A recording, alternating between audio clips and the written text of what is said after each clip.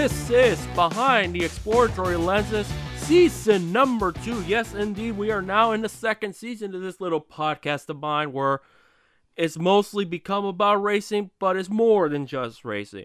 And with my very first guest to start off season number 2, we discuss about racing, but we also point out the business sides of things. This is none other than two-time Daytona winner in the ARCA Menards Series, Michael Self, who used to be a competitor out west. You might know him as the car with the big green dinosaur that kind of looks like Dynaco, but it's actually Sinclair Oil.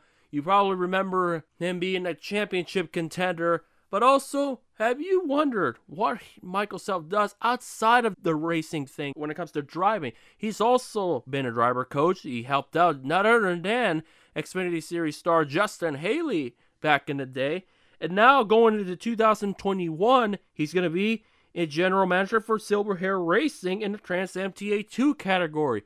Trans Am will be a part of both, not just the NASCAR, but also the IndyCar race weekends, one particular being in Nashville on the street circuit, which hopefully, fingers crossed, with this pandemic is done and over with, I get to be a part of that Nashville weekend. But it was an absolute pleasure to spend 30 minutes phone call interview earlier this morning. As a matter of fact, it was 7 a.m. Pacific Standard Time compared to the out east. It was 10 a.m. Very early for my time, because it's usually very difficult for me to get up these days very, very early. But I found a way to make it done. As I'm recording this, it's not that long after that interview I had with Michael. So rather than explain where have I been the past couple months, why I took a break, we're just going to jump straight to the interview, because much like the previous season where I had Holly Holland and Gracie Trotter, to name a few, we discussed not just racing, we also discussed other stuff like the inspiration, the motivation, as not just from a competitor, but also as a human being. And also we tossed in some music talk, because why not? Because I like talking about music. Every guest that I've had, we talk about music at some point. So Michael Self was no exception to it. So what I hope you guys enjoy with this interview that you're about to hear is that you learn more about Michael, not just the driver, but also as a business person, because Silver Hare Racing is quite the story, how he got involved in Trans Am, and now he's going to be part of a huge role in Tyler Casera's racing career. You may not have heard of this name, but if you've watched Trans Am next season, or if you're interested because you're obviously intrigued about Michael Self, hopefully you realize the kind of talent he'll be. And most certainly, after doing that interview, that'll be one guy I'll keep an eye on when time permits. Watching Trans Am is not that difficult, as you'll find out at the very end of the interview where we do the social media plugins. Let's jump in straight forward to the interview with Michael Self. We're almost a day removed from that big announcement that you're going from full-time ARCA driver to now general manager of a Trans Am team. Just discuss how excited are you to get that opportunity, and also kind of how that discussion came to be. Well, I'm very excited, and I'm very flattered. And I think some people might be surprised to hear that when I'm making the transition from, what a lot of people view as the dream job of being driving. But I look at this as a real opportunity to move forward. I'm very proud of what I've done with Sinclair the last couple of years in the ARCA Series, Venturini Motorsports. Have done everything that I wanted to. I've won on every type of track. We've had a little bit of struggles in trying to bring home a championship, but at the end of the day, it was a great run for me, I feel like, and this opportunity came up through the coaching that I've done in the Trans Am TA2 series the last couple of years. Maurice Hull has been a client of mine since 2017, and he has gone and started Silver Hare Racing on his own, something that he always wanted to do in starting a race team, and was looking for some guidance from someone that had a lot of experience managing different items in the racing world, and what I've done with Sinclair, I think gave me a pretty good background and a pretty good foundation to work on. I'll go back a little bit and say that I returned to college in 2016 with a focus on business management because I've always been interested in running a race team. Back when I was with H. Scott Motorsports coaching over there, I looked at Mike Gricci and saw what he was doing and thought I would be interested in doing something like that and being in that position. So Maurice offered this and said, hey, we're willing to work with you. We want to work alongside you, help you learn, help you develop, help you grow, and make this something that you can put on your resume. And so the timing was right. Let's face it, 2020 was a hard year for a lot of people. It was especially hard for the oil industry. Sinclair wasn't going to be able to commit to quite as much going forward on the ARCA side of things, on racing. And it's as a driver, it's stressful sitting there knowing that what I do, that my income, that my opportunity on track is going to come from whatever sponsorship I generate. And with that kind of up in the air, this is something that offered a little bit more long-term viability and something that was a little bit more financially responsible for myself and my family. And so it seemed like the right time to try something new. You brought up driving coaching and also your college education back in 2016. In this time, especially you mentioned with pandemic and everything, and also some teams struggling to kind of keep themselves financially afloat, how vital is it to have that education and also a backup plan in the world of racing? So here's a little bit of a story. When I was in high school, and even probably before high school, I graduated high school in 2009. 2009, 2010, 2011, that's when I was racing the K&N West Series for the first time. And I remember people asking me all the time, what's your backup plan? And I didn't have one. I was a little bit of an arrogant kid at that point because I'd been fortunate from family surroundings to get, to be able to race as much as I wanted to. And my answer was always, I've been pretty successful in racing. I'm going to continue to focus on this. And I think that I don't need a backup plan. And I look back now and I just go, man, that was such a naive thing to say. And when I realized that was in 2014, we didn't have any family money left to go racing. We didn't have any sponsorship, and the time had kind of come for me to move past the K&N Series, and I was kind of sitting there without anything to do. I'd actually started working at the Ford Racing School, which was in Utah at the time at Miller Motorsports Park.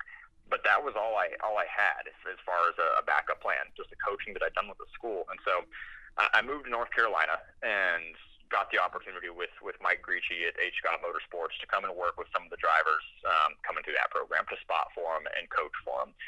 And as I did that, I sat there and I said,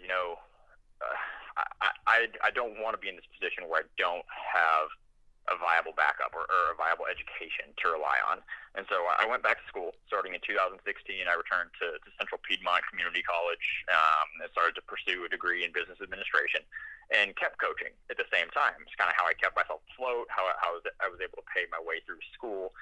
And then the things, they've really, really surprisingly come together. I mean, I think my education, everything that I learned in school helped in building the Sinclair partnership and establishing that and growing it to what it became. And with coaching, I was able to get the opportunity that I have now, but open up a world of a much larger network, a world of relationships. And so I tell a lot of the kids that I work with now, look, whether you think you're the next Jimmy Johnson or the next Christopher Bell, or even if you have the results to prove that you are, having some sort of education is not a bad idea. I mean, it's not going to hurt you in any capacity. I know that it takes a lot of time, and we don't all want to go to college. It's hard. It's a lot of hard work. But I believe that it's paid off tremendously for me, and it's something that I really vouch for. No, most certainly a backup plan is vital as well, no matter what field it is. And it's quite interesting that you go from that time period where you had a racing career, and also when you went to college, you also had that coaching gig. You mentioned about you already having experience in the Trans Am side. Is you kind of elaborate how that kind of came to be? Is it through the Sinclair folks, or kind of how over time, just something that might interest you to do stuff outside of ARCA and the driving scene? So Trans Am actually came from a client of mine. I was working in 2015, again, through H. Scott Motorsports. I got the opportunity to work with Justin Haley. Justin was going to be running his first full year of stock cars in the K&N East cars. And I started with him, and actually his uncle bought to me, hey, to work on Justin's road racing abilities, we bought a a Trans Am TA2 car. And I'd heard of Trans Am, but I wasn't very familiar with it at the time. I had kind of thought of what Trans Am was back in the 70s, when it was so popular. So we went down and we did I'll never forget, our first test was at Sebring. I think that was early in February.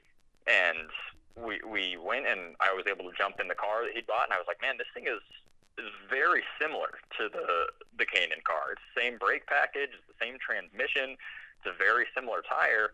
It's kind of like, this is great. I mean, for getting experience in the NASCAR or ARCA stuff, this is definitely what guys need to be doing and what guys need to be utilizing. So I stuck with Trans Am with Justin. We ran a part-time schedule that year, and I was his driver coach there. And then he ran full-time in 2016 with Mike Cope Racing in the TA2 series. And I stuck with him through all of that. And Justin kind of became a force. He was competing for a championship in 2016 in TA2 as well as the K&N series.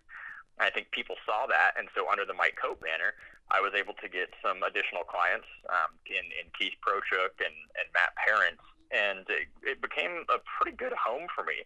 It became a spot where I could regularly coach, and I had some full-time reliable clients in the TA2 stuff, and it was something that I really enjoyed doing. I really enjoyed the racing. I really enjoyed the cars. I really enjoyed working with Cope and his team. And it grew from there. So, from that point on, I've worked with the Trans Am Series ever since, going to almost every race. And that's, I was fortunate to meet guys like Maurice, who's now my boss, and to coach him and develop that, and many others. And I fully intend on coaching still in the TA2 series. That's something that I really enjoy. Well, it's definitely true. Good point. Now, speaking of Justin and also those guys, how neat is it to see like a lot of road racing now being implemented in the NASCAR side of things, even as well as ARCA, more notably next year, where essentially all this touring series will have a huge role with those tracks that are making left and right turns. Yeah, it goes back to, I think this is the TA2 series and road racing in general is something that's become very, very important for NASCAR. With 7 road races on the Cup schedule next year, I only see that number increasing going forward, and it's becoming, look, you've got the Charlotte Roval, that's a playoff race. I mean, 7 of 38 races, what is that? That's almost 20% of your schedule, so you've got to be good. You have to have those road course abilities, and with NASCAR limiting testing and making it so that you really can't go do any in NASCAR or anything, TA2 is the next best option. We run the same car, essentially. We run the same transmissions, we run the same brakes, we run very similar tires to what they run on the Cup and the Xfinity cars. I mean, our cars are a little bit lighter, but as far as a comparison and a practice tool, it would be shocking to me that people don't consider coming and doing some form of either TA2 testing or racing to get seat time and experience for the NASCAR stuff. Yeah, and that's definitely the case. We see it's a couple drivers from NASCAR run Trans Am, like a Natalie Decker, and we've seen a couple Trans Am guys make the occasional road racing starts. It's definitely, I think, for the longest of time, I think people are realizing that this road racing thing is quite very intriguing, because when I started watching racing, it was only very few, far in between, because people just viewed road racing as just more of an IndyCar open wheel type of thing. But now they just see it as kind of like common ground. Yeah, and I agree with that. Like I said, it's just, you're just starting to see more of it. And frankly, watching the TA2 races, in my opinion, as someone who's seen the majority of the races the last 5 or 6 years, it's some of the most entertaining racing that I've watched. The races are a good length. They're capped at 70 minutes. They go to some of the best tracks in North America. We go to Sebring. We go to Road America. We go to Road Atlanta. In the past, they've gone to Daytona. They're going to the Charlotte Roval this year. They're going to Mid-Ohio. They go to Watkins Glen. They're going to Canada this year with NASCAR. I mean, it's just some phenomenal, top-end tracks. And the races are really, really genuinely exciting. I mean, it's just great road racing in a short time frame that I think from a fan standpoint is something that's really attractive. So I hope that the series can build with the NASCAR guys that are coming to do it, with the tracks, where they are, and hopefully just continue to grow a solid fan base. Definitely. The driver that you'll be that'll be a part of the Silver Hare Racing team would be Tyler Kisera. What is the one thing you're looking forward to working with him as far as helping him out in his racing career, especially on the Trans Am level? So Tyler, I've been blown away at how just intelligent he is and how capable he is on and off the track. Tyler was a relatively unknown name when he came into the TA2 series a couple of years ago, and he's only run a handful of TA2 events, but every single one he's competed for a podium, and he won the race at VIR. And so when a guy like that pops up in his first race, he's competing for a podium in a very, very competitive TA2 field. You're sitting there and you're going, who is this, right? You're like, this guy's running really, really well. Is he some local that's got a ton of laps here or something? But then it translates to the next one, and you go, man, this guy's serious, right? And you don't know. I mean, this guy's running a family-run organization. Who knows what kind of budget that he has? Who knows what his skill set is? And I've seen that stuff with Tyler and know that, hey, he is coming from a family-run organization that has a limited budget, and he's coming out and he's winning races. And a guy like that, in my opinion, is capable of coming and winning a lot of races in a really developed program. I think Tyler is going to do really, really well for Silver Hare on track. I'm excited to see him get the opportunity to run full-time and run for a championship because he deserves it. He's a great driver. He's worked his way through the ranks of road racing. And frankly, off the track, he's just a really, really good guy. He has his backup plan. He has his job that he focuses on every week, and he's just tremendously helpful to the team off the track and in terms of the feedback that he's able to give, the guidance that he's able to give, and some of our creative and marketing stuff. There's a lot of things that I'm really excited about with Tyler. For sure, I imagine a lot of people will be looking forward to hearing that, and also keep an eye on him, because you mentioned that you have like a tremendous fan base that kind of stuck with you through thick and thin. How appreciated is that to have a great group of people? Like you mentioned, also not just the fans, but also Sinclair Oil after all these years. Because one of the things I remember vividly is that a couple years ago you were running out west, and if I recall, you were driving for Bob, right? Bob Bruncati? Yep. Mm-hmm. Yeah, having a very different paint scheme because you had the Sinclair sponsorship, so compared to the usual orange and blue cars. So how grateful is to have that kind of fan base of support from not just the fans, but also Sinclair Oil over the past couple of years? Well, it's huge. I mean, let's start with the fan base side of it. Anyone that is willing to support myself as a driver and as a person, it inspires confidence. It's nice to have that kind of support. But then from a sponsor standpoint, as Sinclair, I mean, that's the goal, right? We want to get customers and fans that are committed to the Sinclair brand. They're going to buy merchandise. That are going to fill up at Sinclair gas stations when that opportunity is there. And I think we succeeded in getting a lot of exposure for Sinclair, even at the ARCA and K&N level the last couple of years. And I think a lot of the fan base came because people liked the dinosaur car. Whether they liked me or not, they probably liked the car that had a dinosaur on it. And so working with them as a brand was really exciting and really fun because it took a lot of the work out of it for me. I mean, whether you're a little kid or whether you're older, if you're little, you like the dinosaur car, and if you're older, you may see the Sinclair brand as something a little bit nostalgic and remember the stations from back in the 40s and 50s when they were a national brand.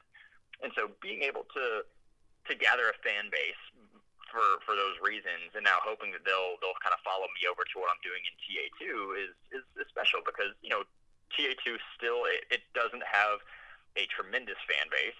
It should, and I'm hoping that we're able to build that and bring more to that. But you want people to follow it. I want people to follow TA2 because it's really good, quality, exciting racing. I think it's a very viable product. I want people to follow Silver Hare because I think they're doing a great thing as far as giving guys like Tyler a shot, putting together a first-class program, and hopefully someone they can compete to. So, it's very important. If I'm able to bring the fans, be Sinclair fans or fans of Michael Self over to the TA2 program, that's important. It's invaluable to have that kind of backup. Most definitely. If I recall correctly, after the finale at Kansas, you mentioned you were involved with Sinclair, but not just in racing, but also kind of on the business side of thing. Want to clarify what other roles you had with Sinclair over the past couple of years? I should say several years as well. been managing the Sinclair sponsorship off track. You know, a big part of our sponsorship has been based around hospitality. We've been bringing a lot of Sinclair customers, being distributors or licensees, to the racetrack, giving them suites, you know, grandstand passes, pit passes, whatever it may be, and doing a lot of hospitality and entertainment. That's something that the sponsorship really was based off of, and I think we got really, really good feedback, and we're pretty successful with that. Also, you know, trying to build different campaigns on the social media side. We did some at store activations, especially when we were out west running the KN West stuff. We were able to do some stuff at Meridian for the race there, bring a car out and do a showing and a giveaway type of thing.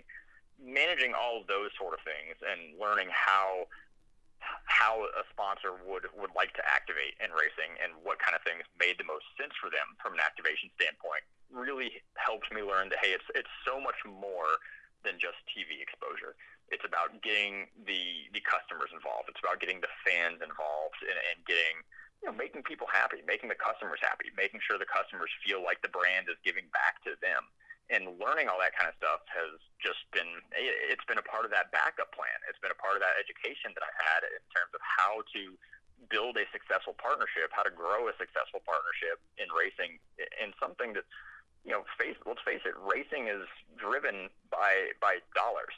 We're all just extremely hungry for sponsorship dollars because that's what gives us the opportunity to be on track.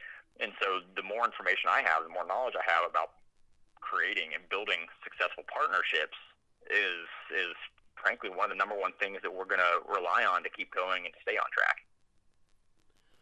Yeah, speaking of Meridian, you won in that venue out west, which I believe was the first one in a couple years.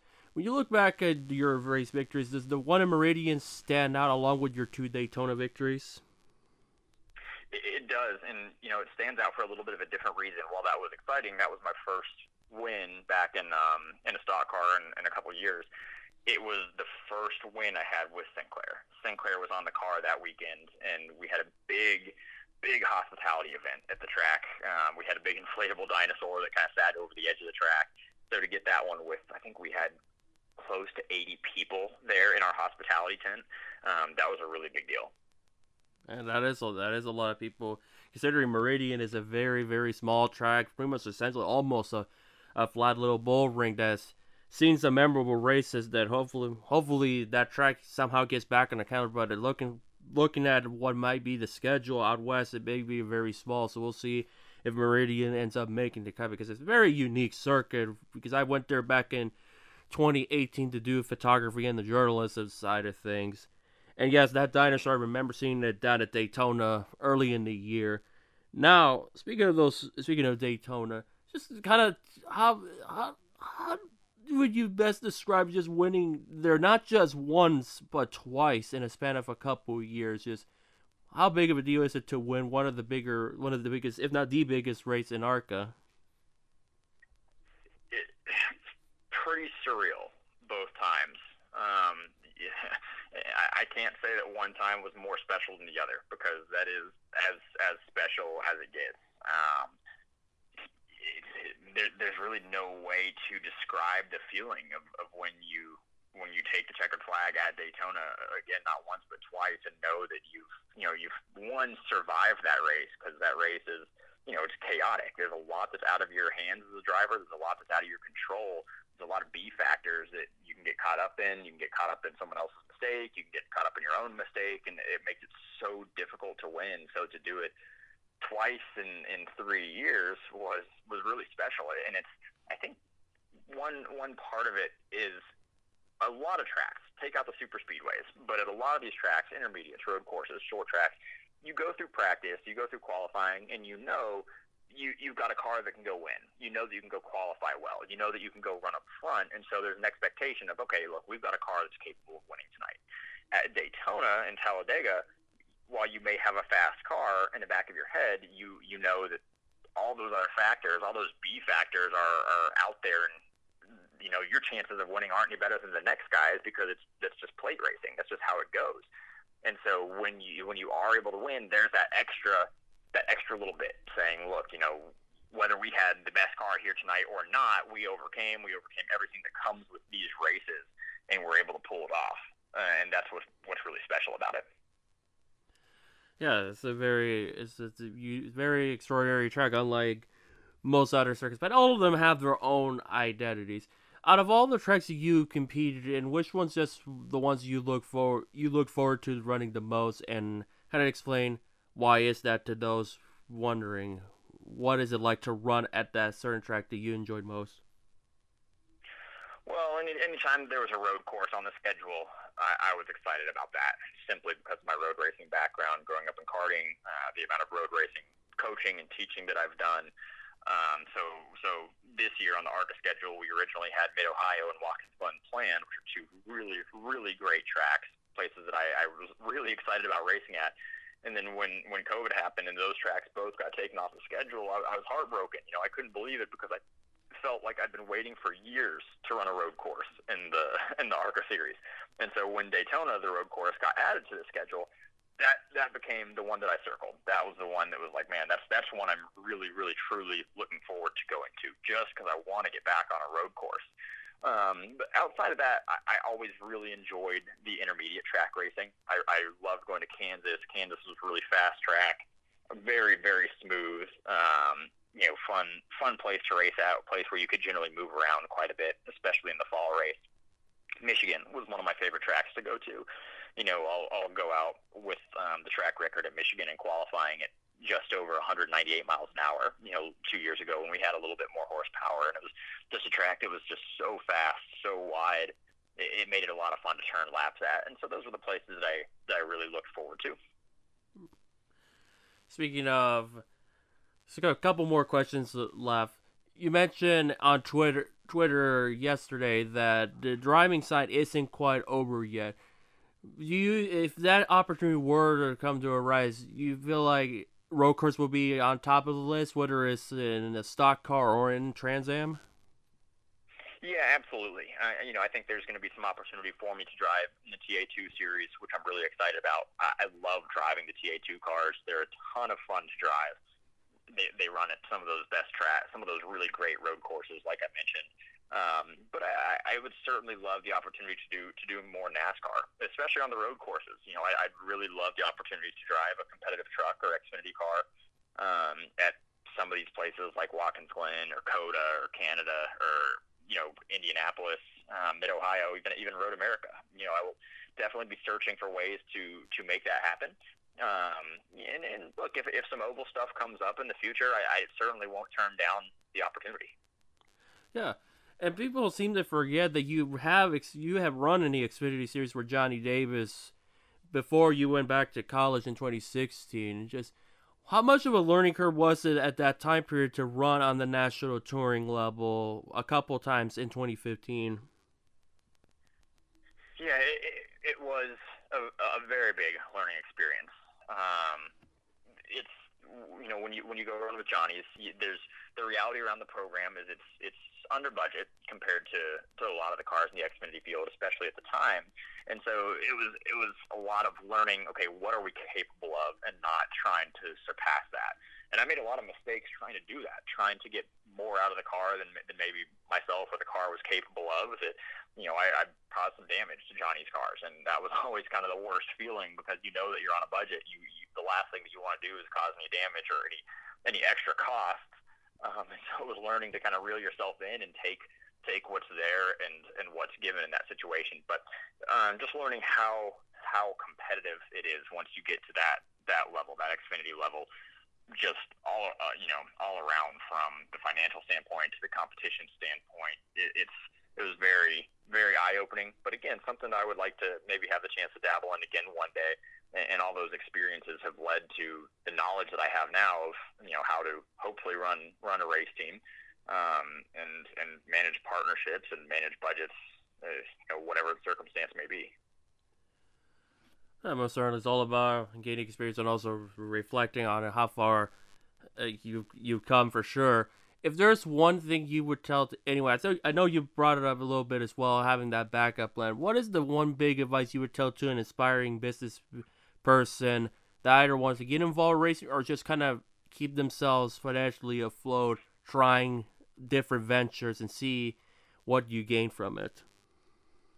Oh, man, that's a good question. I think the thing that surprised me the most over the years is working with Sinclair, and it was to keep a very open mind when pitching a sponsor. Don't go in thinking you know what they're looking for, or you know what that company may expect in a sponsorship, because I went in expecting Sinclair to want business-to-business relationships and exposure. And while they did want that, what we really focused on was the hospitality side of it. That's what was really important for them. That's what kept them coming back to racing. And once we got the customers excited about it, they gave Sinclair, the corporation, that positive feedback and made it worthwhile for the corporation to say, look, these guys are getting value out of this. They're excited about it. It keeps them drawn to us as a company. And so we're going to continue with this. And I look at that, and that's the biggest thing for me, is not focusing on just one thing or how I think something should be done a certain way. There's plenty of different ways and plenty of different ways that something can happen or can be successful. So just keep an open mind. Keep an open mind and network as much as you can. Meet people, figure out what those people do, figure out what those people have done, and take all that information and just learn from it. Most certainly, even on the media side, it's always important to kind of keep that open mind. It's difficult now with everything's happening, but I think once everything is in the clear, it gets better, where everything seems to get back into normalcy. I imagine a lot of people will get back into the networking side of things person to person, because I feel like as great as people interact through social media, I think it's that person-to-person like interaction that kind of stands out a lot more. Don't you think in that mindset, as far as the business side, that it's very important to do it person-to-person? If possible, yeah, absolutely. I'm very much I'm a very open person. I like talking to people, like communicating directly. Getting to know someone. I mean, yeah, I would absolutely say so. As much as possible, you're going to gather someone's interest a lot more in person than you may over the phone or over video chat, or especially over an email, right? So make that extra effort. Get out there, be open, be social, be very extroverted when it comes to meeting people and sharing experiences. All right, just a couple more, very few more and more on the fun side of things. Like when it comes to music, what is kind of like the go-to music as far as playlist is concerned before entering a race, or even just in the business side of things to kind of get you laser focused? So I would say I did when I was racing. I would generally listen to music when I was getting ready, when I was changing, but it would change every time. There's a lot of songs that are probably on my workout playlist. There's a lot of EDM music on there. There's a lot of rap, older rap from maybe the late 90s or the 2000s. A little bit of rock, maybe some 80s stuff. I really enjoy 80s music. I'm a fan of the throwback stuff. So I'd say any of those three categories. There's some people out there wondering, there's people out there kind of like scratching their heads, like, you listen to that kind of music and all of that, because the EDM one stands out because I don't think that many people listen to it, because the drivers I interview, when I ask that kind of question, they're usually in the countryside, sometimes rock, but I think you're the first one that I heard EDM come up. Just, how would you just describe EDM music to those other people that are very unfamiliar with it? Well, I mean, I get why people may not like it, but I always have. I mean, I think back to like when I was younger and dance music would come on. I would get excited about that. I thought that was cool. I liked the way that it sounded.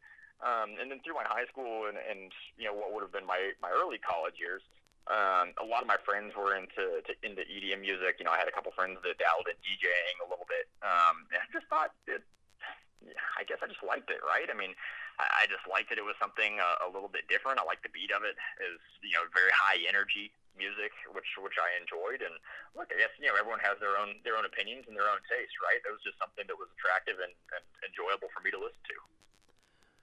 No, certainly there's some EDM music that stands out to me for sure. It seems like it's kind of evolved over time, considering it's been a couple years since I graduated from college, and EDM was kind of all the rage, even in the state of Idaho, where it's more like It's like, wow, even in Idaho, EDM is a big deal. But Sure, yeah. yeah, that's besides the point. Now, just kind of like the final just takeaways, kind of like, where would be the ideal way for people to find you and also kind of like follow your Trans Am career as far as the general manager, maybe, fingers crossed on your perspective, the driving side? Yeah, I think the easiest stuff for now is still going to be on social media. You can find me on Twitter, Facebook, and Instagram at Michael Self and Silver Hare. We're rebranding all the social media accounts over there and trying to get them really active, especially going forward to the 2021 season. On Twitter, they're Team Silver Hare, and they're on Instagram and Facebook as well. And the Trans Am Series, they do a really great job they actually do a live stream of almost every race. So if you have the Trans Am app, they do live video stream of every race with great broadcasting. I'm trying to think, at Road Atlanta, Ryan Eversley, the IMSA driver, he was one of the broadcasters for it, which made it really exciting. He did a great job at it. So I encourage people to check it out. Check it out on your phone. It's free. Download the Trans Am app. Tune into the races. We'll try and do the best job we can at keeping people informed on social media, interacting with people, and trying to get people when possible and when safe to come out to the races. And hopefully we'll see some folks at the road courses, and you'll be able to share what the Trans Am Series really is. No, absolutely. I imagine that people will feel the same way. There's a couple that I imagine are going to be kind of like part of the NASCAR weekend, and then also some Indy cars, because I think Nashville is also going to be part of that calendar, the new Nashville street circuit. So I'll definitely keep an eye on it, and also not just to like watch, but also in person, since I'm planning to, hopefully, fingers crossed, things get better, to be around Nashville to see the Trans Am cars on the street course. Would be unique photos. Side project would be. So yeah. Yeah, absolutely. That's going to be a super cool weekend. One that I'm really looking forward to. Having the Trans Am cars on that track with the IndyCar weekend. Really, definitely have that one circle on the calendar. I think that's going to be a lot of hype around that one. Most definitely, that is for sure. So yeah, it was definitely an absolute pleasure to call for 30 minutes to just discuss about not just the driving, but also just Trans Am, to kind of get people excited about it and also just intrigued, because I know, like, being a writer and photographer is neat to kind of know both the main side of things, kind of like this new project, but also just kind of expand on it just so people could get interested, especially those who will be listening to this. Yeah, I hope so. Like I said, I'm going to really do, try and step up my social media game to try and be inclusive and try and get people involved in what we're doing, maybe behind the scenes a little bit in the Trans Am stuff, and try and drive just some more focus and some more engagement over there. So, everyone, I really appreciate the time today, and appreciate you taking as much time as you have to ask questions and learn about this. And I hope everyone that hears it will follow, give us a shot over at Silver Hare and the TA2 series, and just come see what the series is all about next year. I think they'll really enjoy it. Yeah, most definitely, Michael. It's definitely an absolute pleasure, and I really appreciate taking the time to just discuss about this thing once again. So hopefully you have a good day, and hopefully that interview in, I think, less than 10 minutes bodes well for you as well. Yeah, I appreciate it. You as well, and thanks again for the time.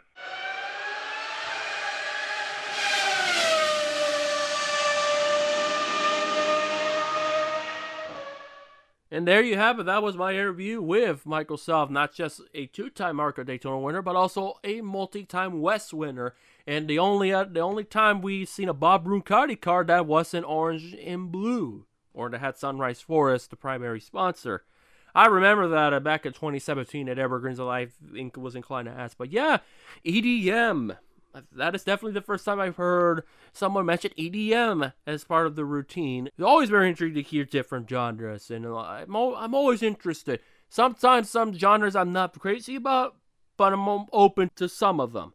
Then again, my music's all over the place. I'm the guy that listens to not just Metallica, but also the Aces, as well as many, many other artists, few far between. Like, back a couple weeks ago, somebody had Beach Bunny as their number one most listened artist, and I said, oh, that's the second person I've ever met in my life, or know of, that listens to Beach Bunny. So I have this one dear friend of mine. I'm trying to get on a podcast someday. Voice crack. But anyways, that's a different topic for another time. Season 2 of Behind the Exploratory Lenses will be a little bit different. To start off, it's going to be sporadic. It's like when I have a guest, you'll hear from it. It's not going to be every Wednesday going forward at the moment of time. Maybe once racing season kicks in, maybe once the motivation comes back to invite other guests in this program, we'll make it more of a routine thing yet again.